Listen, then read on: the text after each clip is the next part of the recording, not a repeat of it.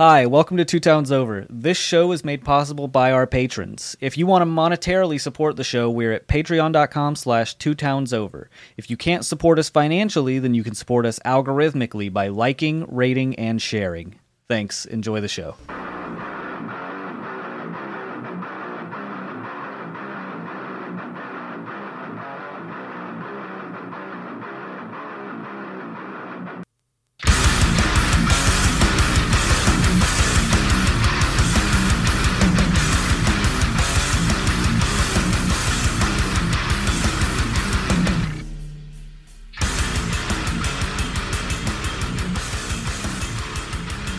Like, what the fuck happened?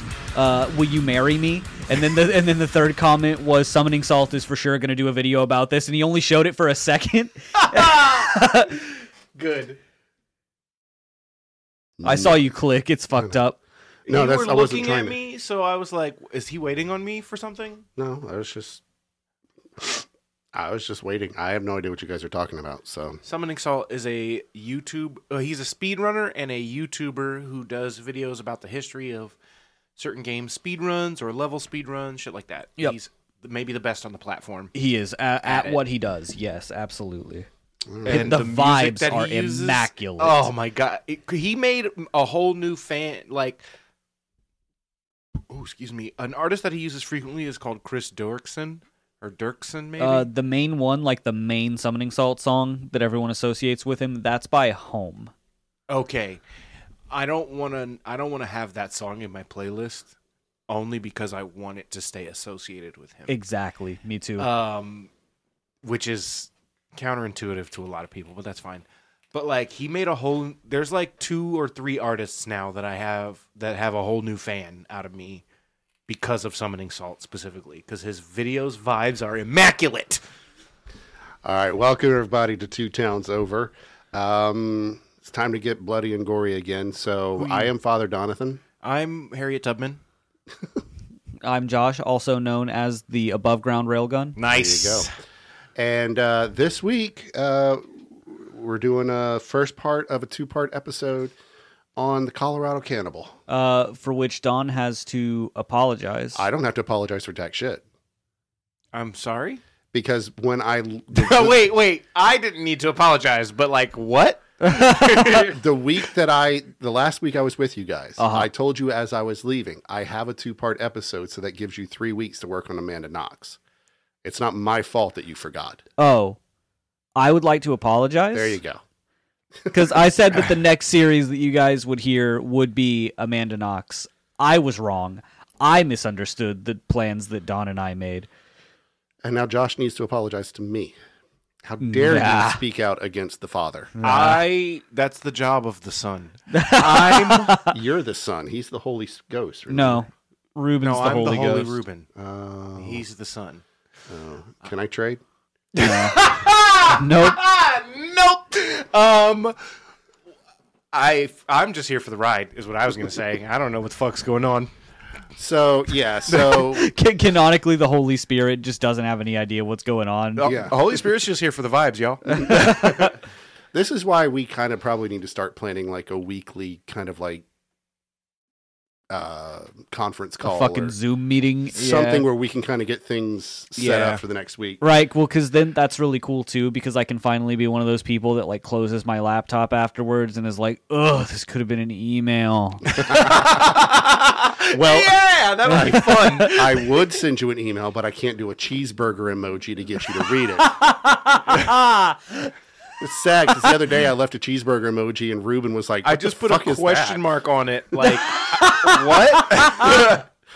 Because I had seen it like 4 or 5 times and I was like, why does he sometimes, like occasionally you'll just boop, pop a cheeseburger in there. And I was like, what does that mean? So I said this on the show at one point. As soon as you reminded me, I remembered. I am horribly bad at responding to people's messages or even opening them 90% of the time. So I told Don, like, if it's important and you need me to see it and respond to it as soon as possible, just send the important message and then send a cheeseburger emoji. Because if I see a cheeseburger, I'm going to interact with it one way or another. And then when Josh is actually the perfect type of friend for me, as the way I communicate is primarily in memes and reels. Yeah, about 30 a day. Yeah. And so it's great because I can just send him shit and I'll know that he'll only watch maybe 3 of them, like a third. Maybe. Yeah, And you and got so a 33% watch rate. yeah, so I don't feel bad when I do it because I know like he'll pick which ones he wants to watch. It's fine. But yeah, when I sent the email, the message about the episode not being complete, I sent like 10 cheeseburger I emojis. saw, yeah. I was like, oh man, that's a lot of cheeseburgers. This must be really important. Often I'll send reels to you, Ethan, and Don, to test them, to see if they're interesting enough to click on. All right. So we're going to be talking about Alfred Packer.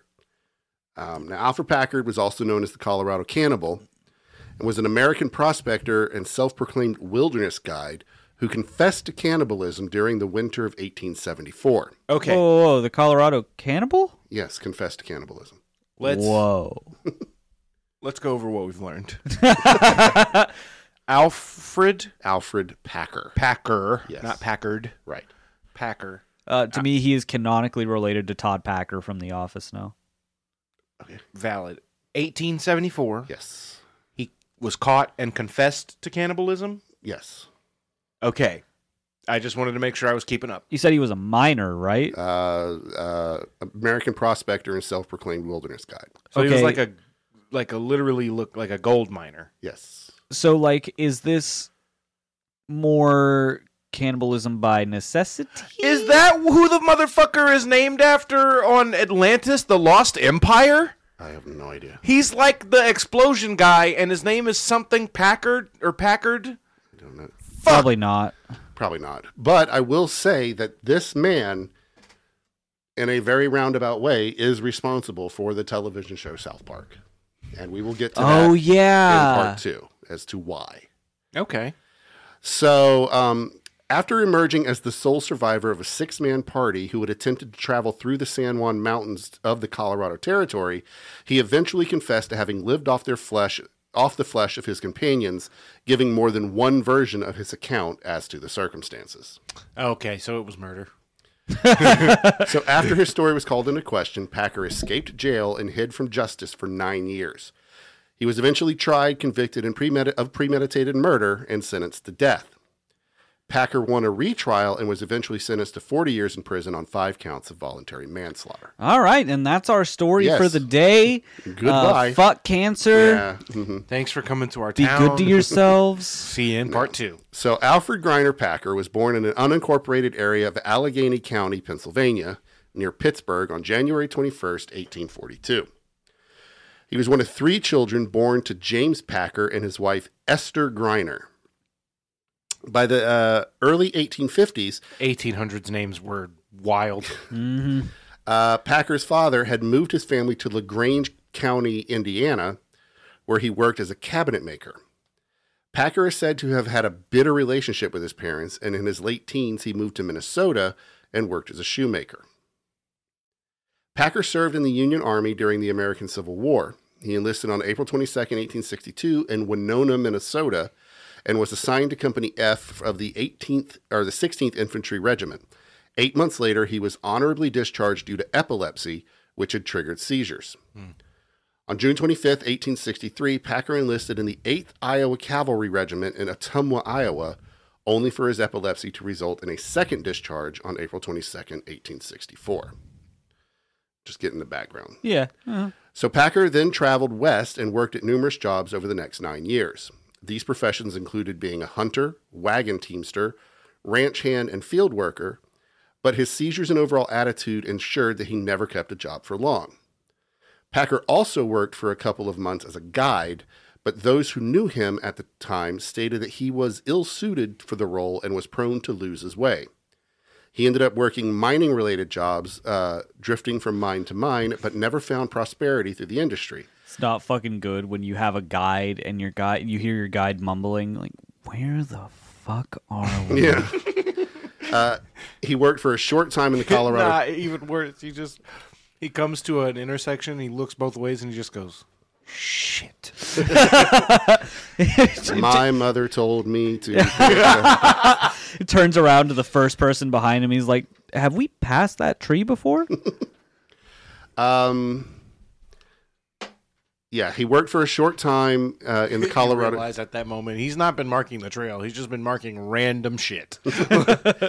Yeah, he worked for a short time in the Colorado Territory as a miner, but having no luck, moved on to the Utah Territory. Now, most who knew Packer generally disliked and distrusted him, owing to his argumentative personality by his nearly pathological lying and reputation for theft. Let me see if I can. Hold on. Can I? No, it's not going to let me. I was trying to make it bigger because my eyes are getting fucked right now. Hit. No, I was control. And scroll up. I got to go back to. No. You don't have to do that. I don't. Nope. Okay. If you highlight it, only what you highlight will be done. If you don't highlight it, scroll up. Nope. Hold it and scroll. Oh, look at that. Holy shit. So much better. And no one will ever know that you did that. That's fine. I don't care. Okay. So in November of 1873, 20 men left the Bingham Canyon mines near Salt Lake City. The Bingham Canyon mine? Yes. Wow. That's your zoom so that you don't have to change the font or anything like that. Page count will stay the same. You'll just zoop, zoop, zoop, and you can do that on the web page or anywhere. Good to know from now on. Yep. So they left the Bingham Canyon mines near Salt Lake City for the gold fields of Breckenridge in the Colorado Territory, having heard of a massive strike that was discovered there. The men were largely 1800s names were insane. The men were largely strangers to each other and banded together to make their fortune in Colorado. After Bob McGrew rallied any willing men to follow him. McGrew, McGrew. the crime kangaroo. Yes. Fuck T-shirt. Write it down. Yep. Added to the list. A member of this original party, George Tracy, claimed that the men encountered Packard some 25 miles from their starting point near Provo. You all right? I just He's saw just it in my losing head. his mind over McGrew, the crime kangaroo.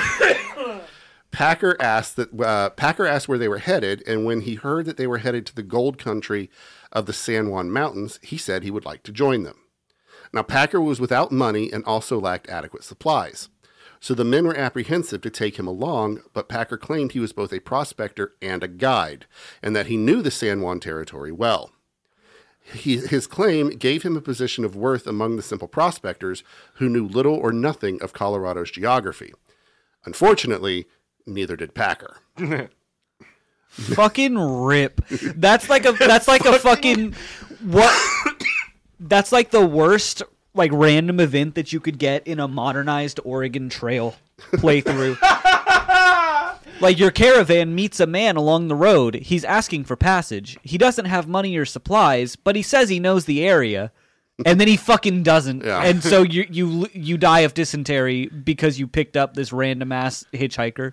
That'd be a fun game mechanic, though, because you could make it so that whenever he tells you a direction to go, choose any other direction. Yeah. So members of this original party later said that he had vastly overstated his experience of being a seasoned guide familiar to the area, or had even possibly fabricated his qualifications altogether. Wow. He was also reported as being without a rifle at the time the expedition left, having only a Colt revolver with him. Now, throughout the course of their journey, Packer was reported as being greedy with rations, a bit of a beggar, lazy, and obstinate. He was reported to have quarreled constantly with party member Frank Miller. Now, at the time... The man who wrote... Yes, the man who wrote Batman Year One. Yes. Thank you. At the time of his first trial, Packer was characterized as a whining fraud by party member Preston Nutter. Okay. All right. Oh my God! It's an overload. It's an overload. Oh my shit. His seizures also made his presence in the group strenuous. Wow. A man who has who is currently having a seizure is like, I know the area. And you're like, are you sure? And he's like, yeah.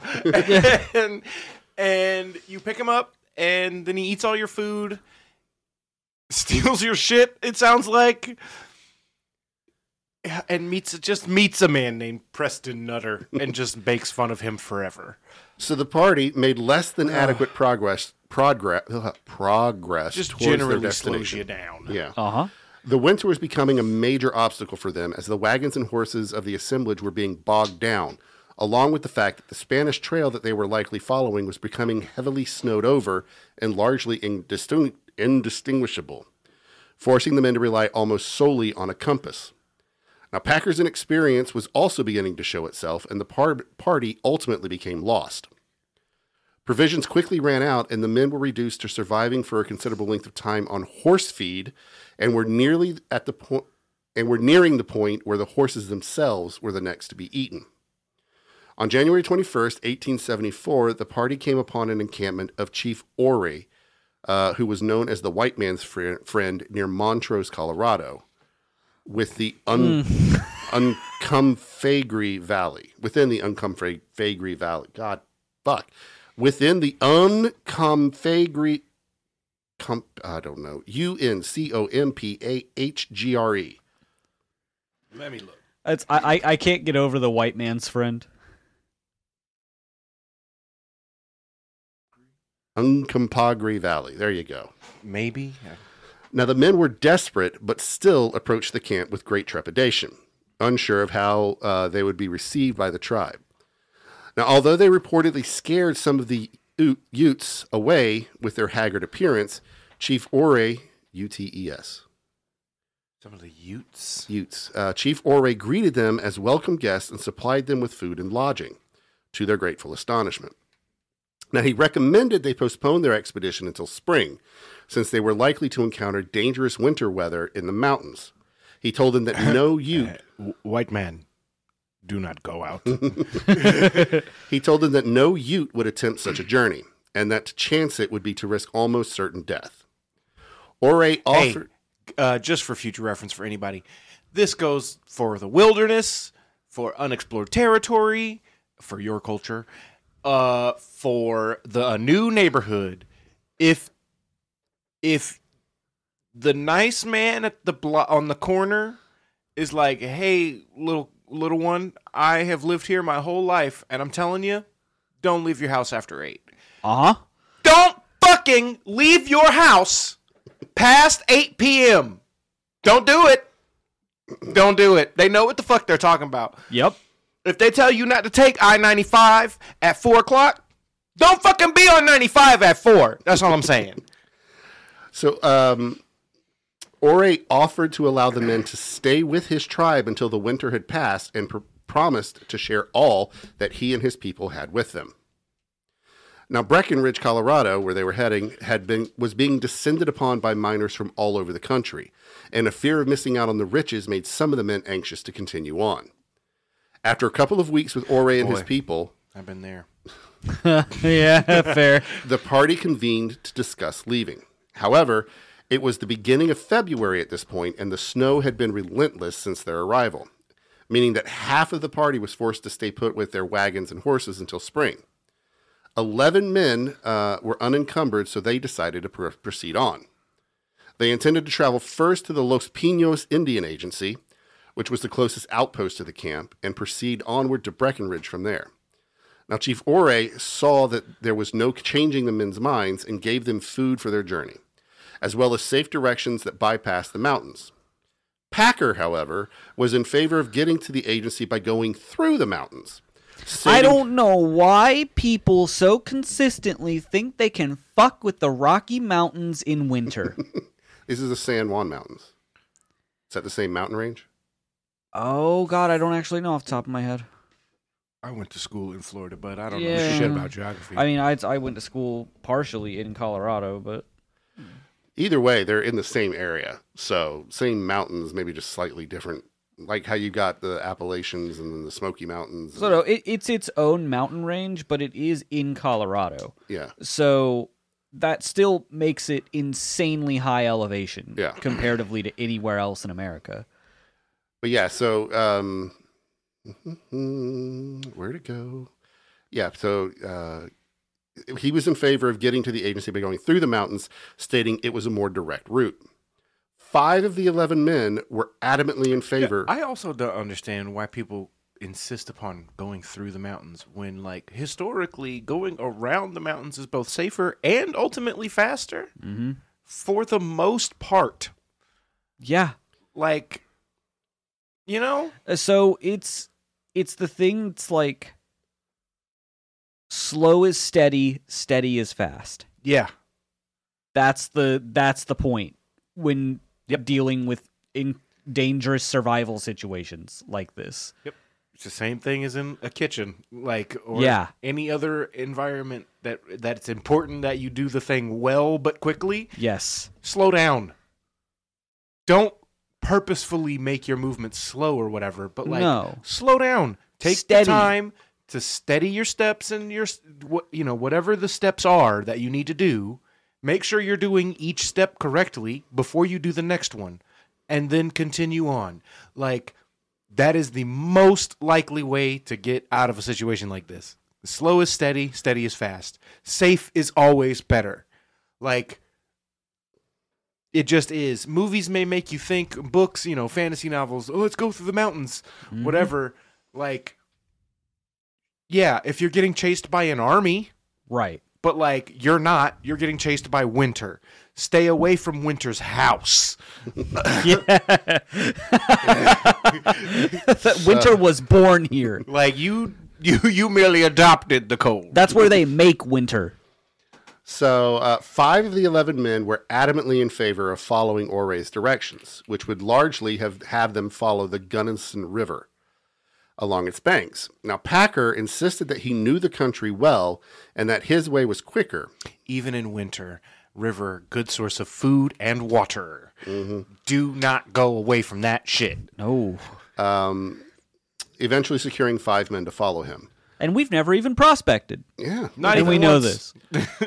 Oliver D. Lautzenheiser and the 4 other men left first following the Gunnison River. He's just saying them. I know. And continuing. Like it's not a big deal. It's not a big deal. This party's own journey was besieged by bad weather and freezing temperatures, and although they followed the river, provisions ran out well before they reached their destination. The men were close to starvation when cowhands with the government cattle camp near Gunnison, Colorado. At this point, you've said so many bizarre names that you said when cowhands. I thought that was a person. Cowhands McGrew. Cowhands Galvarino, that's the sequel. Oh my god. He just straps cows to his hands. Like fucking hammers. Swinging them. So anyway, there's a character in One Piece, kinda, whose name is Galdino. And Cowhands Galdino is Galvarino's cousin. There You know you what I'm saying? So the men were close to starvation No, when Galdino cowhands is- with the government cattle camp near Gunnison, I Colorado, think we meet Galdino soon. came upon them by chance and gave them food and shelter. They remained at the camp until later that April. Now, on February 9th, Packer and the 5 others in his party left for the Los Pinos Indian Agency. So what you're saying is the men who decided to follow the river, They fucking made it. They made it. Yeah. They didn't get to Breckenridge, but they made it to safety. But they made it to shelter and like safety and like food. Right. Okay, cool. Let's see what happens with Packer's group. So yes, they left for the Los Pinos Indian Agency intending to traverse the mountains. Besides Packer, the group comprised Shannon Wilson Bell, James Humphrey, Frank Butcher Miller, George California Noon. Was that a nickname? Yes, Yeah. Was that his profession? I think so. Okay. George California Noon and Israel Swan. Say all of those names again, but slower. Shannon Wilson Bell, Okay, that's just an 1800s like, like. Uh-huh. James Humphrey, Okay, cool. Sure. That's an explorer. Frank Butcher Miller, That's a badass. That's the Barrett of the group. Yeah, uh-huh. Barrett from Final Fantasy. Not George California Noon, different. that's fair. George California Noon, and Israel Swan. California Noon? Yes. That's That's the Han Solo of the group. I'm sorry. Was George California Noon? Huh? George California Noon? Yes. George California Noon shot first.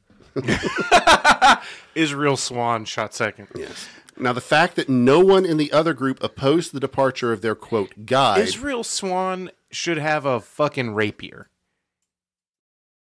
And a magical cloak. I'm thinking Swan like Pirates of the Caribbean, so I'm picturing him like Orlando Bloom. True.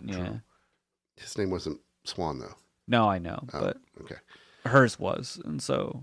So, yeah, the fact that nobody in the other group opposed... And it's very clear to everyone who watched that franchise whose name should have been taken by whom. The fact that no one in the other group opposed to the departure of their, quote, guide has left many researchers to conclude that the Packers' inexperience, and not the Packers, Packers' inexperience and overall attitude had become quite taxing to them. Green Bay? Yes. It's really clear to everyone that the Green Bay Packers were not going to survive this trip into the Rockies. And that they figured that they were better off without him. The men in Packers Can't party... win a home game in winter. The men in Packers party had a 75-mile journey ahead of them. Or I guess an away game. Whatever. Fuck you. I don't do sports. The leader of the combined parties, Bob McGrew, Bob McGrew, guided Packers' party along the river route advised by Chief Ouray until his horses could not continue. McGrew unloaded the men's provisions and went back to Ouray's camp. The men continued along the river for a time before Packer took his party along a path higher up in the San Juan Mountains, disregarding Ouray's ominous warning. This decision was made when the men barely had enough food to cover the supposed 14 days it would take to travel the safest route, possessed no snowshoes, had a bare minimum of matches and no flint, and also had no heavy clothing that would combat the extreme cold. What the fuck convinced them to go with him? I don't know. What? It's high charisma rolls. But he doesn't even have that. They didn't like him. Deception is a charisma roll. Yeah. That's true. Like, Persuasion. Uh-huh. McGrew should have known better. They went into the mountains with 2 rifles, 1 pistol, a couple of knives, a hatchet, and minimal ammunition. Say that list again, please. 2 rifles, 1 pistol, Wow. a couple of knives, Okay. a hatchet, and minimal ammunition. For how many Look, people? okay, Six the kid- people? 6 people. The Fucking kid in man. Hatchet only had one of those things, and he did fine. Yeah, but it was only one of him, and he didn't have fucking Packer with him. What happened after this is not clear. On April 16th, 1874, Packer emerged from the woods alone. And Also, good pull. Thanks. no idea what he's talking about. What is it I'm called again? assuming Hatchet. manga. Hatchet. Oh, yeah. Oh, man. Good shit. Yeah. Brian Paulson's. Uh-huh. I'll show you later. So on April 16th, 1874, Packer emerged from the woods alone and stumbled his way across a frozen lake bed to the Los Pinos Indian Agency near Saguache, Colorado, with rags latched to his feet. As the men of the agency... So he made it. Yes. I wonder how. The men of the agency... As the men of the agency sat around the table of the mess hall eating breakfast, the door was flung open, and Packer stood before them begging for food and shelter. He carried with him a rifle, a knife, a steel coffee pot, and a satchel. The men hurried Packer inside, sat him down at the table, and gave him some food, which he vomited as quickly as he ate it. So he didn't have the hatchet. No. No, there's your problem right there. Uh-huh. Because at this point, he's alone. Again, the kid from Hatchet knew nothing. So Packer He said did fine. that his digestion was altered. For a while, he had a little bit of help. Did he? Mm-hmm. Because... Oh, wait. No, I might be thinking of the other one. No, I think it's Hatchet, though, where he meets... somebody, like an indigenous person, maybe? That's not... No, that's how he gets back. He gets home. Oh, is it? Yeah, when he meets the native woman, yeah. Then I am thinking of a different one where there's a story where this kid, it's like these times, 1800s or before, like this kid goes out into the they're venturing west, so they're in the wilderness, they're building a log cabin, and his dad goes back to get their family, and so the kid has to like survive without him, and he doesn't know a lot, and then he meets like a native person who teaches him like how to make stuff and where to get food and such. The author was Gary Paulson. Gary Paulson. Wow, I was so close.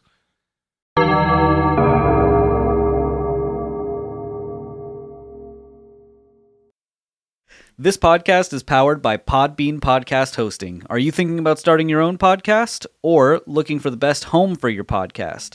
Check out all the amazing features Podbean offers with unlimited bandwidth and storage for an affordable price. That's right, unlimited. Visit www.podbean.com/unlimited to check it out today. That's podbean.com/unlimited. So he vomited as quickly as he ate the food. Packer said that his digestion was altered as a result of his prolonged near starvation. After several shots of whiskey, he related to the men the events leading up to Oray's camp, and that he had been hired by 5 men to guide them to Breckenridge from there. He stated that during their journey, he had become snowblind and was lagging behind the remainder of his party. Where is he now? He is in Breckenridge? No, he made it. This is the Indian place. What's it called? The Los Pinos Indian Agency. Got it.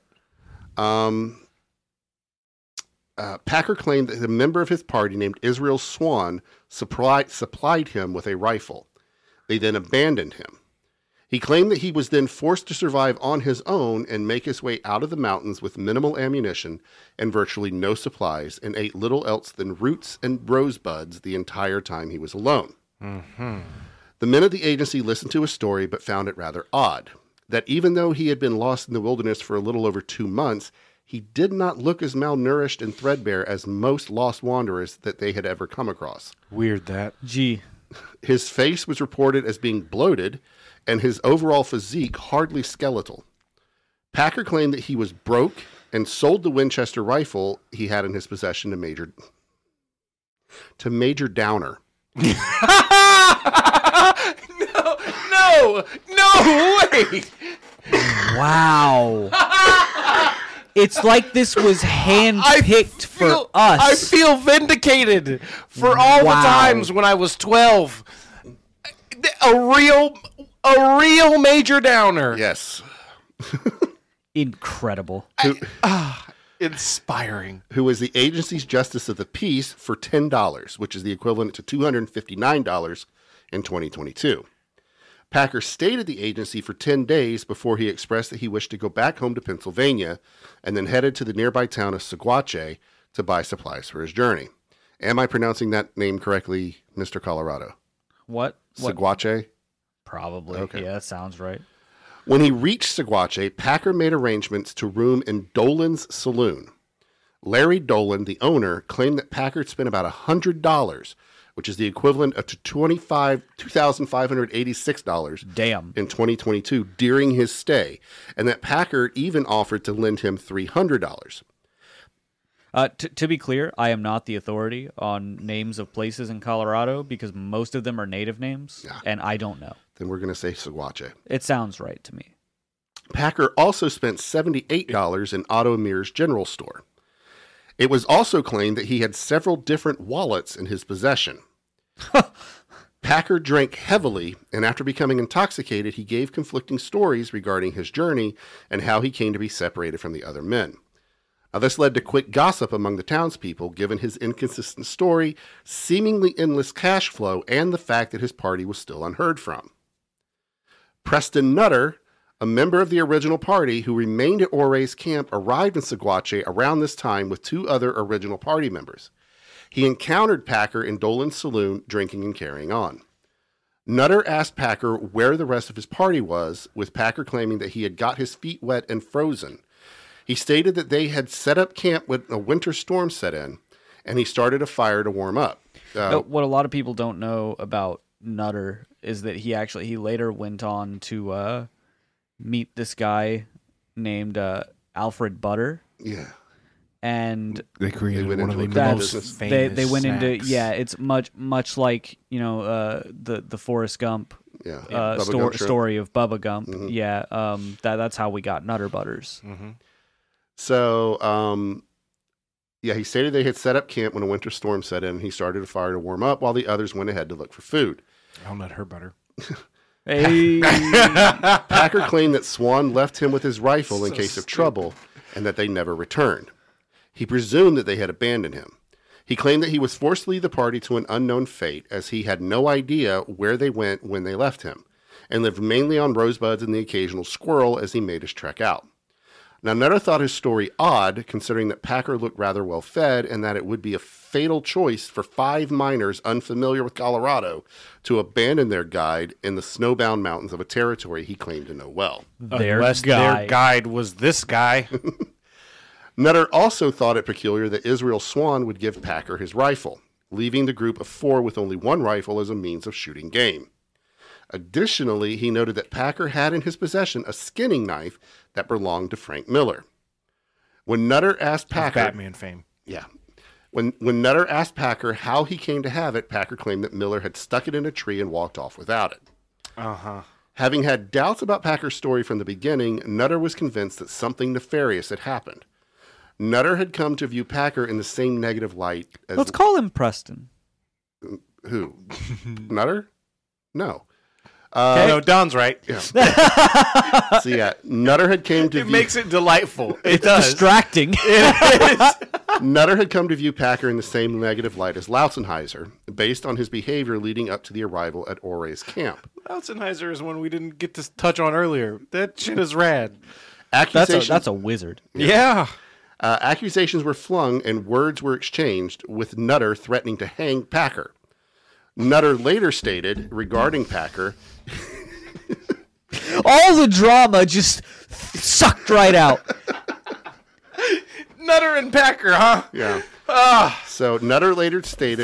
First you Packer, then you Nutter. Nutter, I hardly knew her. Packer, I hardly knew her.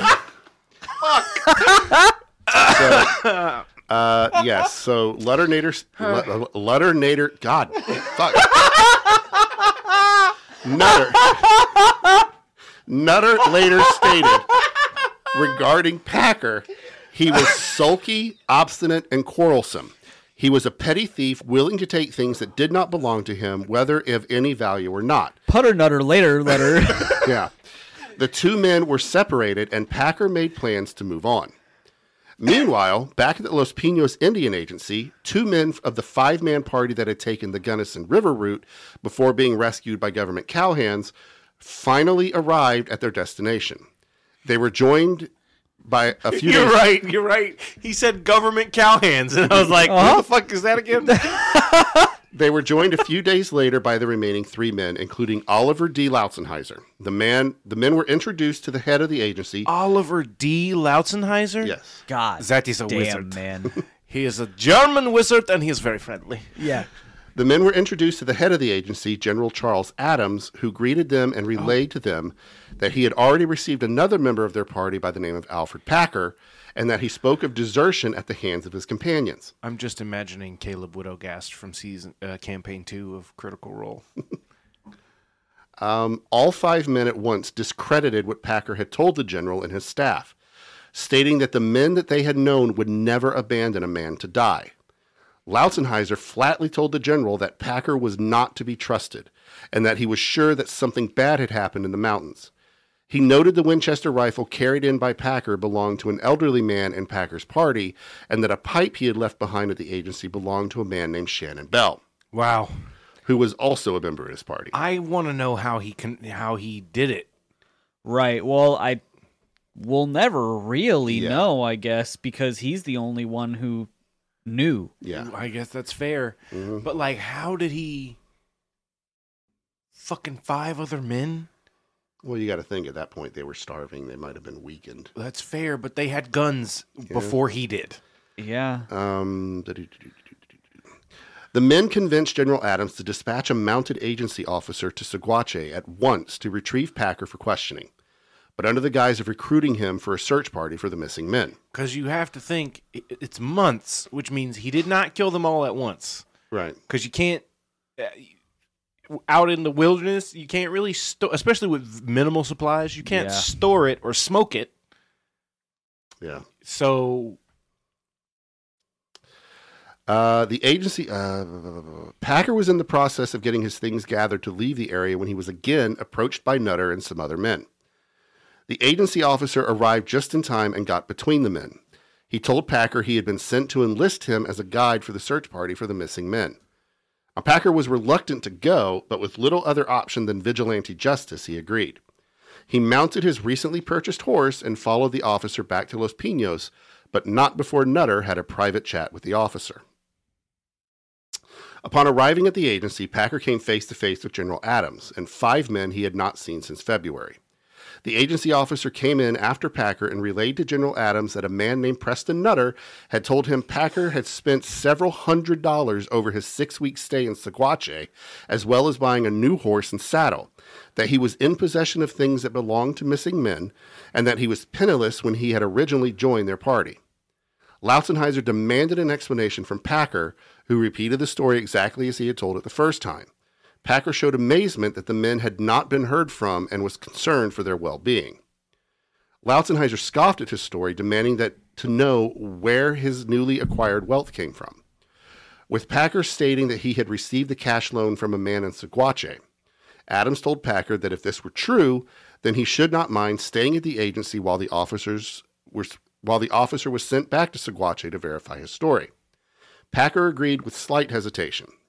The officer was dispatched at once, and after a short while returned with news from various sources that Packer had been seen with several different wallets and had told varying stories regarding his journey.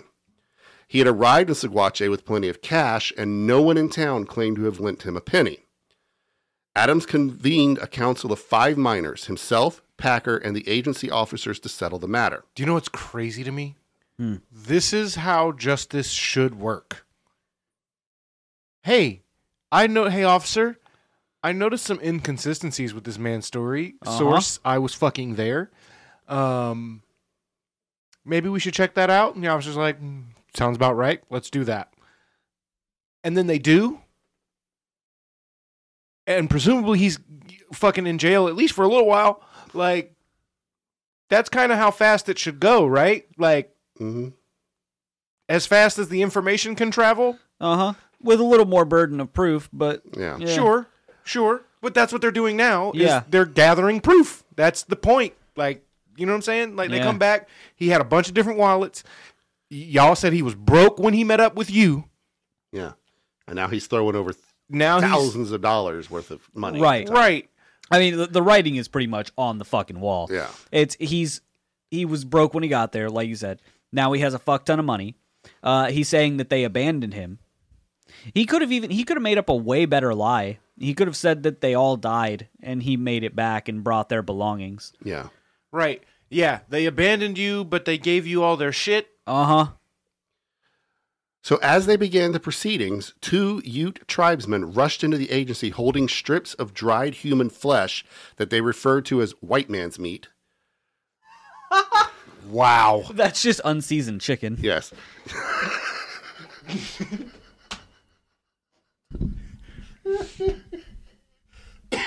Over white rice. Yes. Served with potato salad with raisins. Oh. Fuck off. Not even. Not in this house. Which they had found on a hill near the agency while hunting.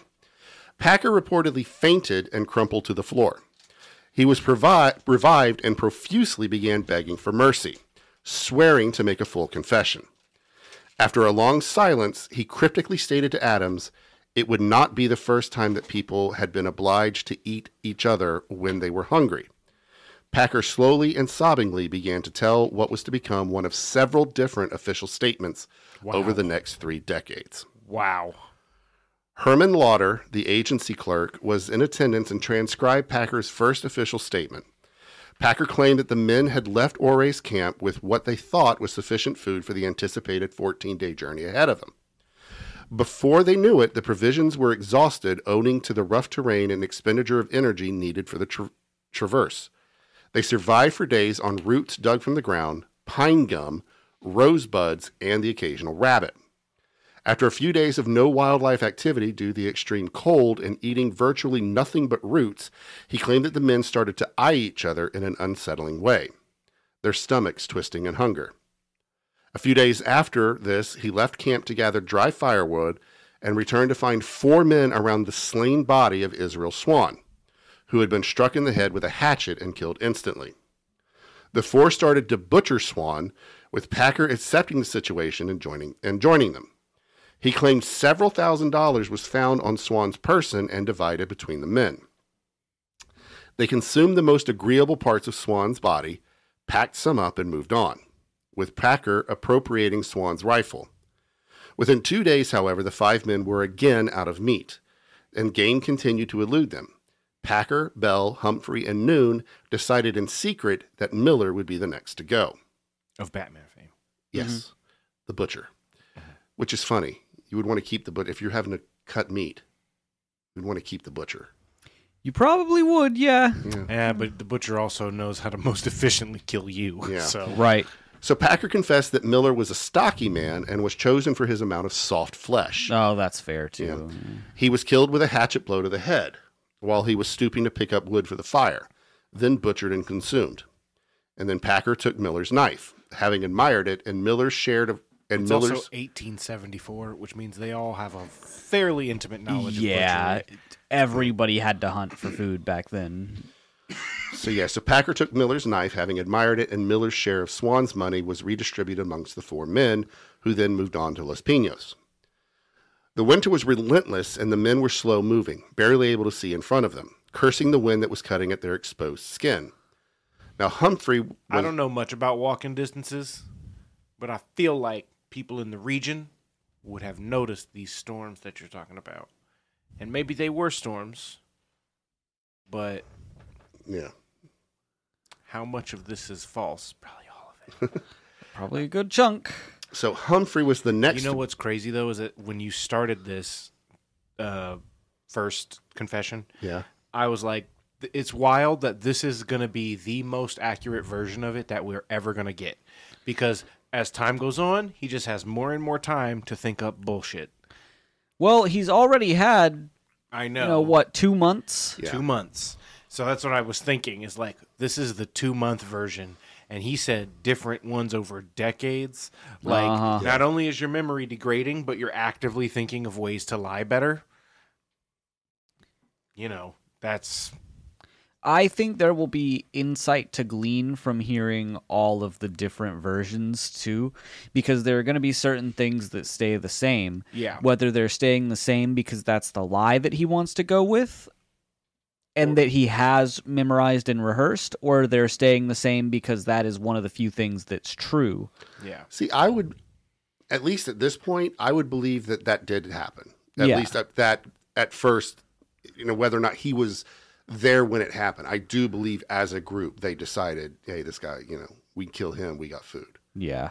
Why they wouldn't have killed Packer, I don't know. Right, as the most useless person. Right. And the newest. Yeah. So yeah, Humphrey was the next to be sacrificed. Because he did it. That's what I'm saying. Followed before too long by George Noon. At last it was just down to Bell and Packer. He claimed that the 2 men swore on Almighty God not to eat each other. They each had a rifle at this point and a couple $1,000s of Swan's cash, and presumed that 2 men would fare well on the remainder of their trip with what minimal game there was to be found. They agreed that they would say the 4 men had perished from the elements and were buried with dignity, vowing never to speak of their cannibalism. They felt no one would ever believe that it was, quote, necessary as they had. Even though there's infinite number of cannibal stories. Oh, yeah. That are exactly like that. Yeah. The one we did on our podcast, that I do have sympathy for the people who were in it, because it was necessary for them. Yeah, the Essex. But for this motherfucker, Well, the Essex and the Andes people. Yeah. the Andes the people. rugby team. yeah. and then of course there's also most famously the Donner Party. Yeah, which we'll do eventually. I'm Yeah. sorry, I don't know about that one being necessary. It Donner Party? ends up being, Yeah. extremely necessary. Is it? Oh, Yeah. I don't know. Shit about That's Donner the Party. quintessential cannibalism by necessity story. Oh, then yeah. I have been misassociating the words Donner Party with a whole different situation.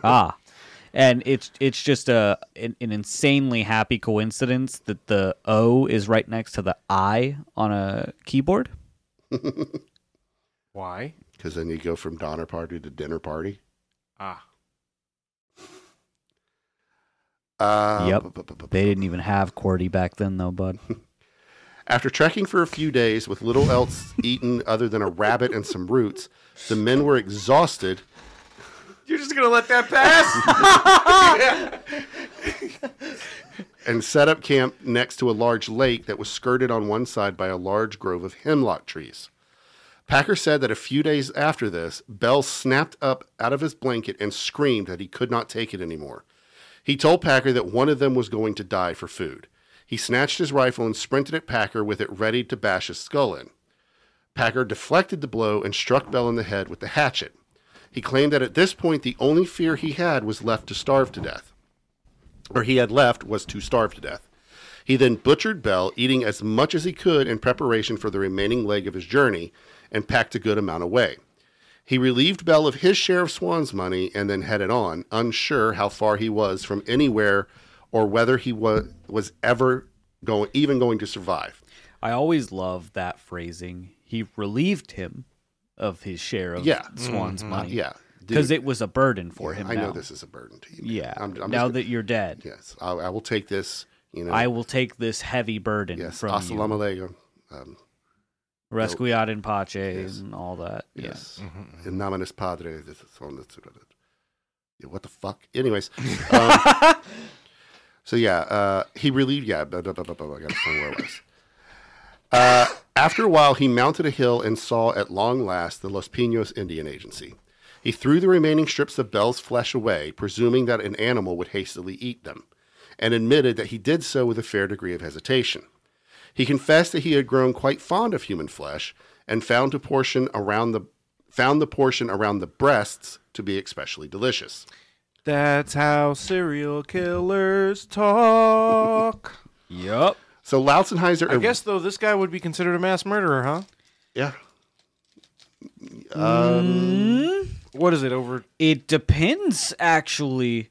He may, by definition that we have now, be a serial killer, depending on how this story actually played out. If it was separate everybody. incidents. But you have to go on the fact that he did every murder. Yeah. And not as a group that they decided to kill someone and it just slowly whittled down and he killed the last person. Isn't Charles Manson a serial killer? No, Charles Manson never killed. Well, he killed somebody, but it was... He basically got convicted for conspiracy. Okay. More or less. And the fact that he was the one who told them to do it. Got it. But he never actually murdered any of those. Right, but the definition of serial killer that we talked about in Geen was 3 or more over the span of a month. Right. With a cooldown period in between. Right. Yeah. So assuming he did...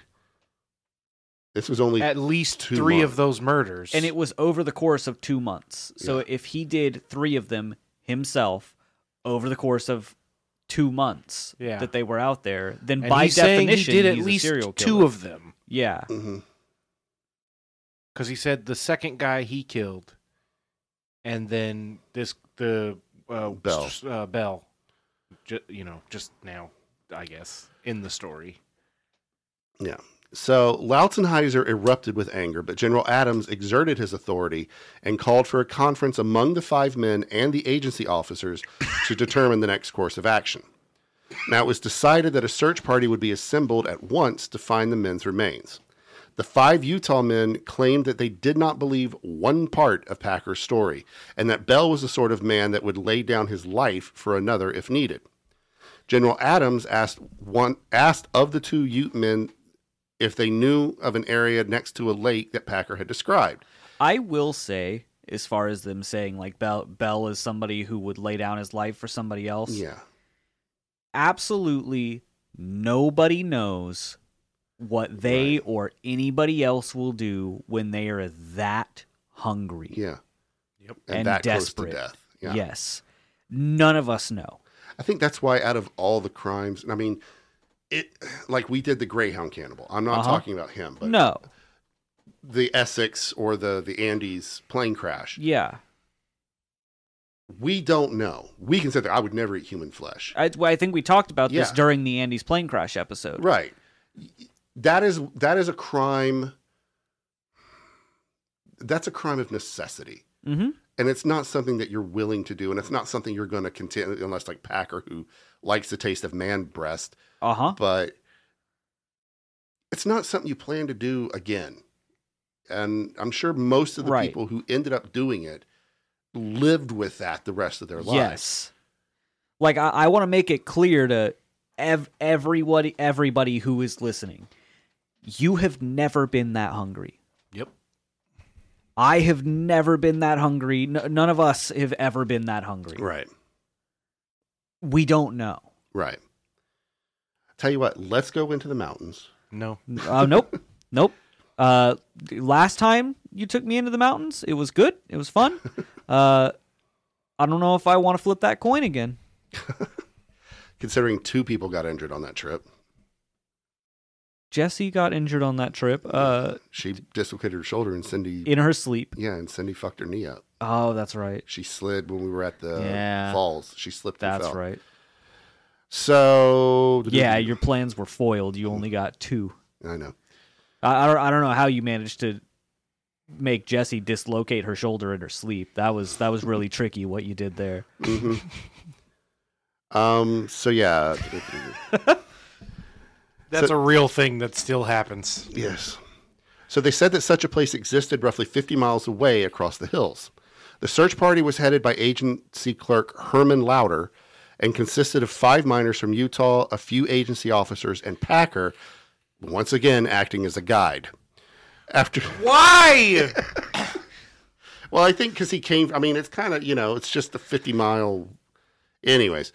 This is him acting as a guide in the sense of, like, he knows where it was. Right, yeah. So...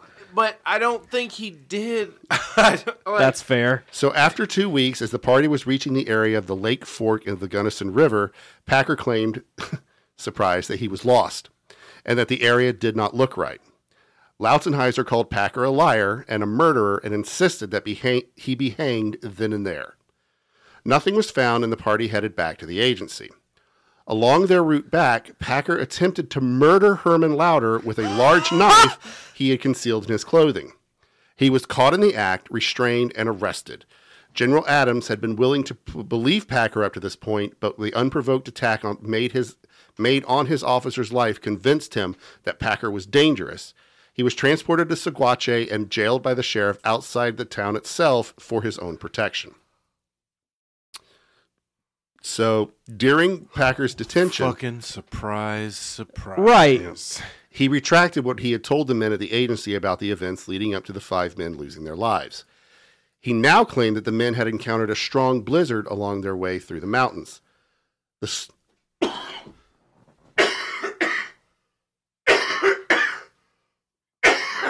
Sorry.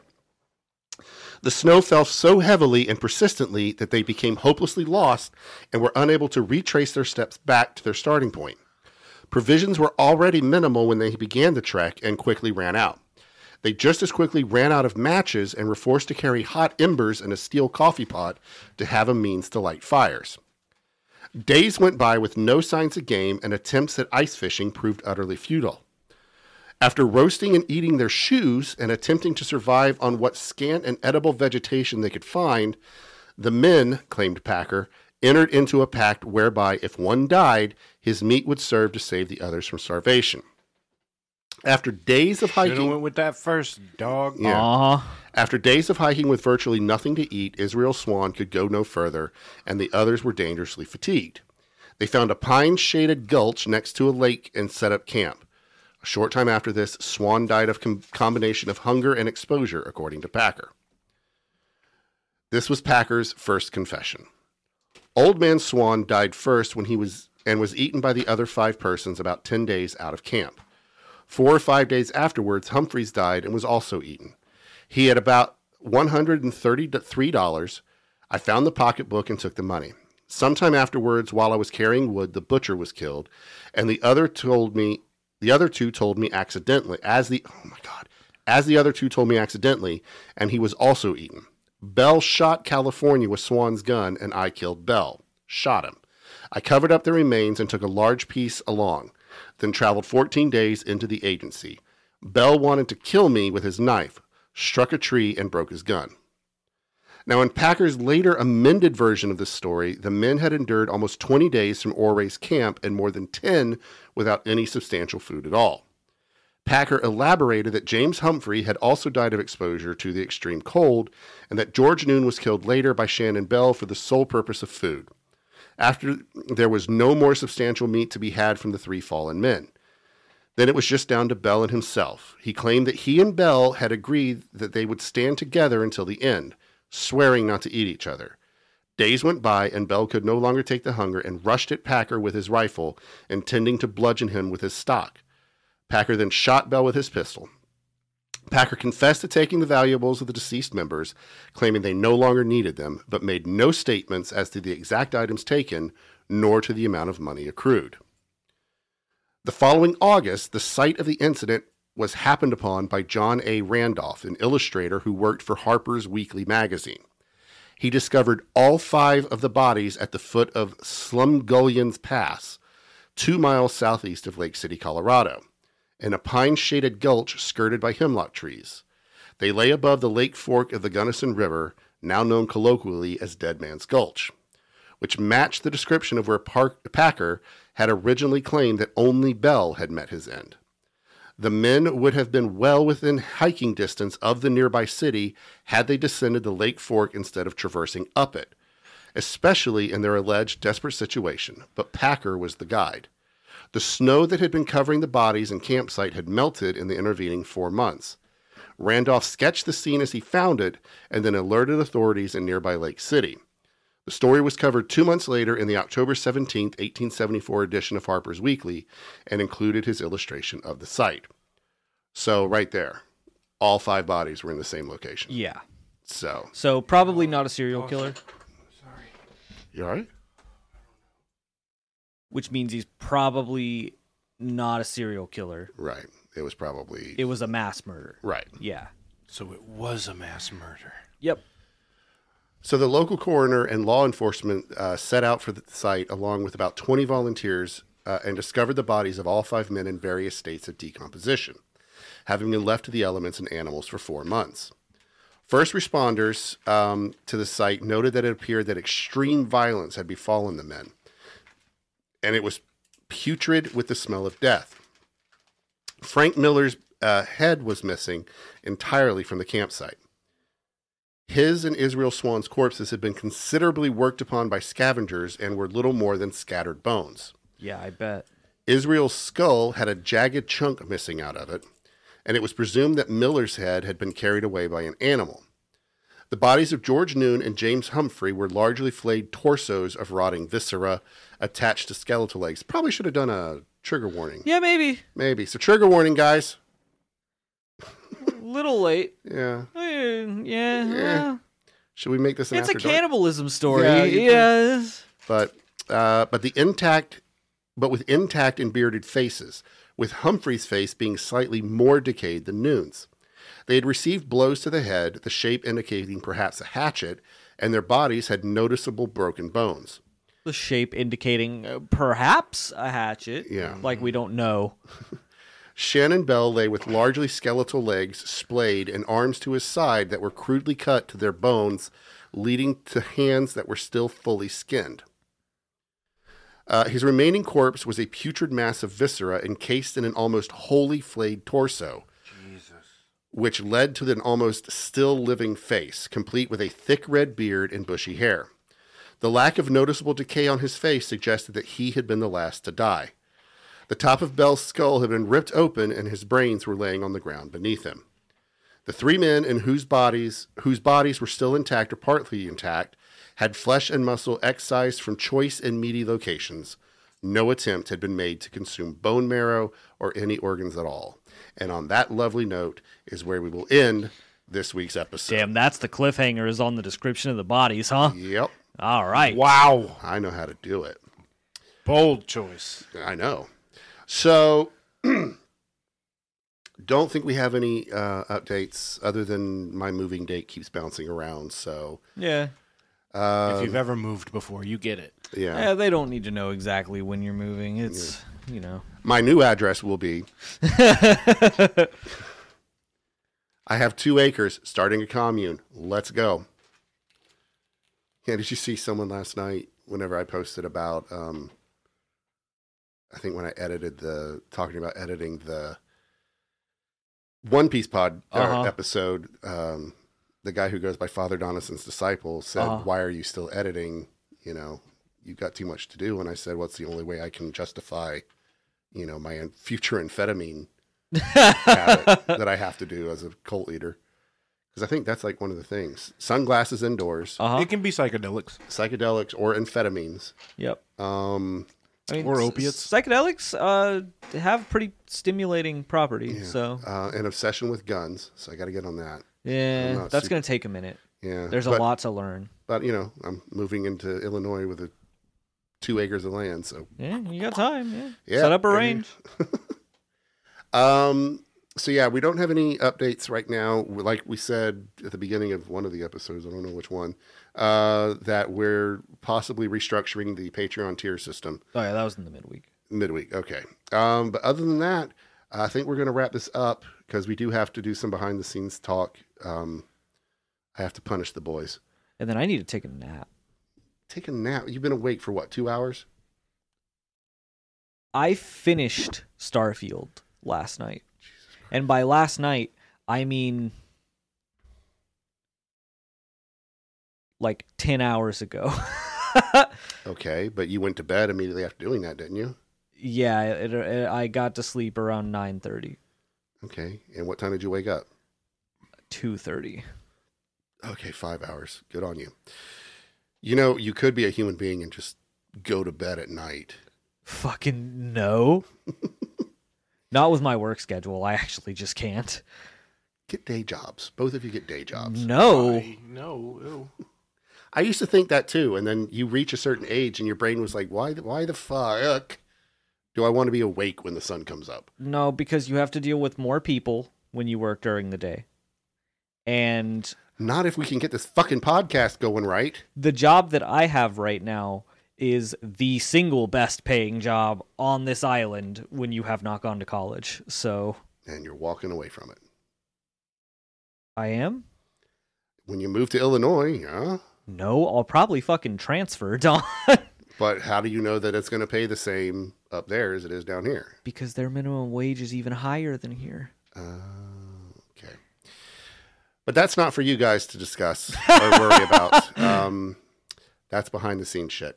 So on behalf of everybody here, I've been Father Donathan. I think I've been Harriet Tubman. Yes. And I've been Josh, also known as the above ground railgun. So fuck cancer.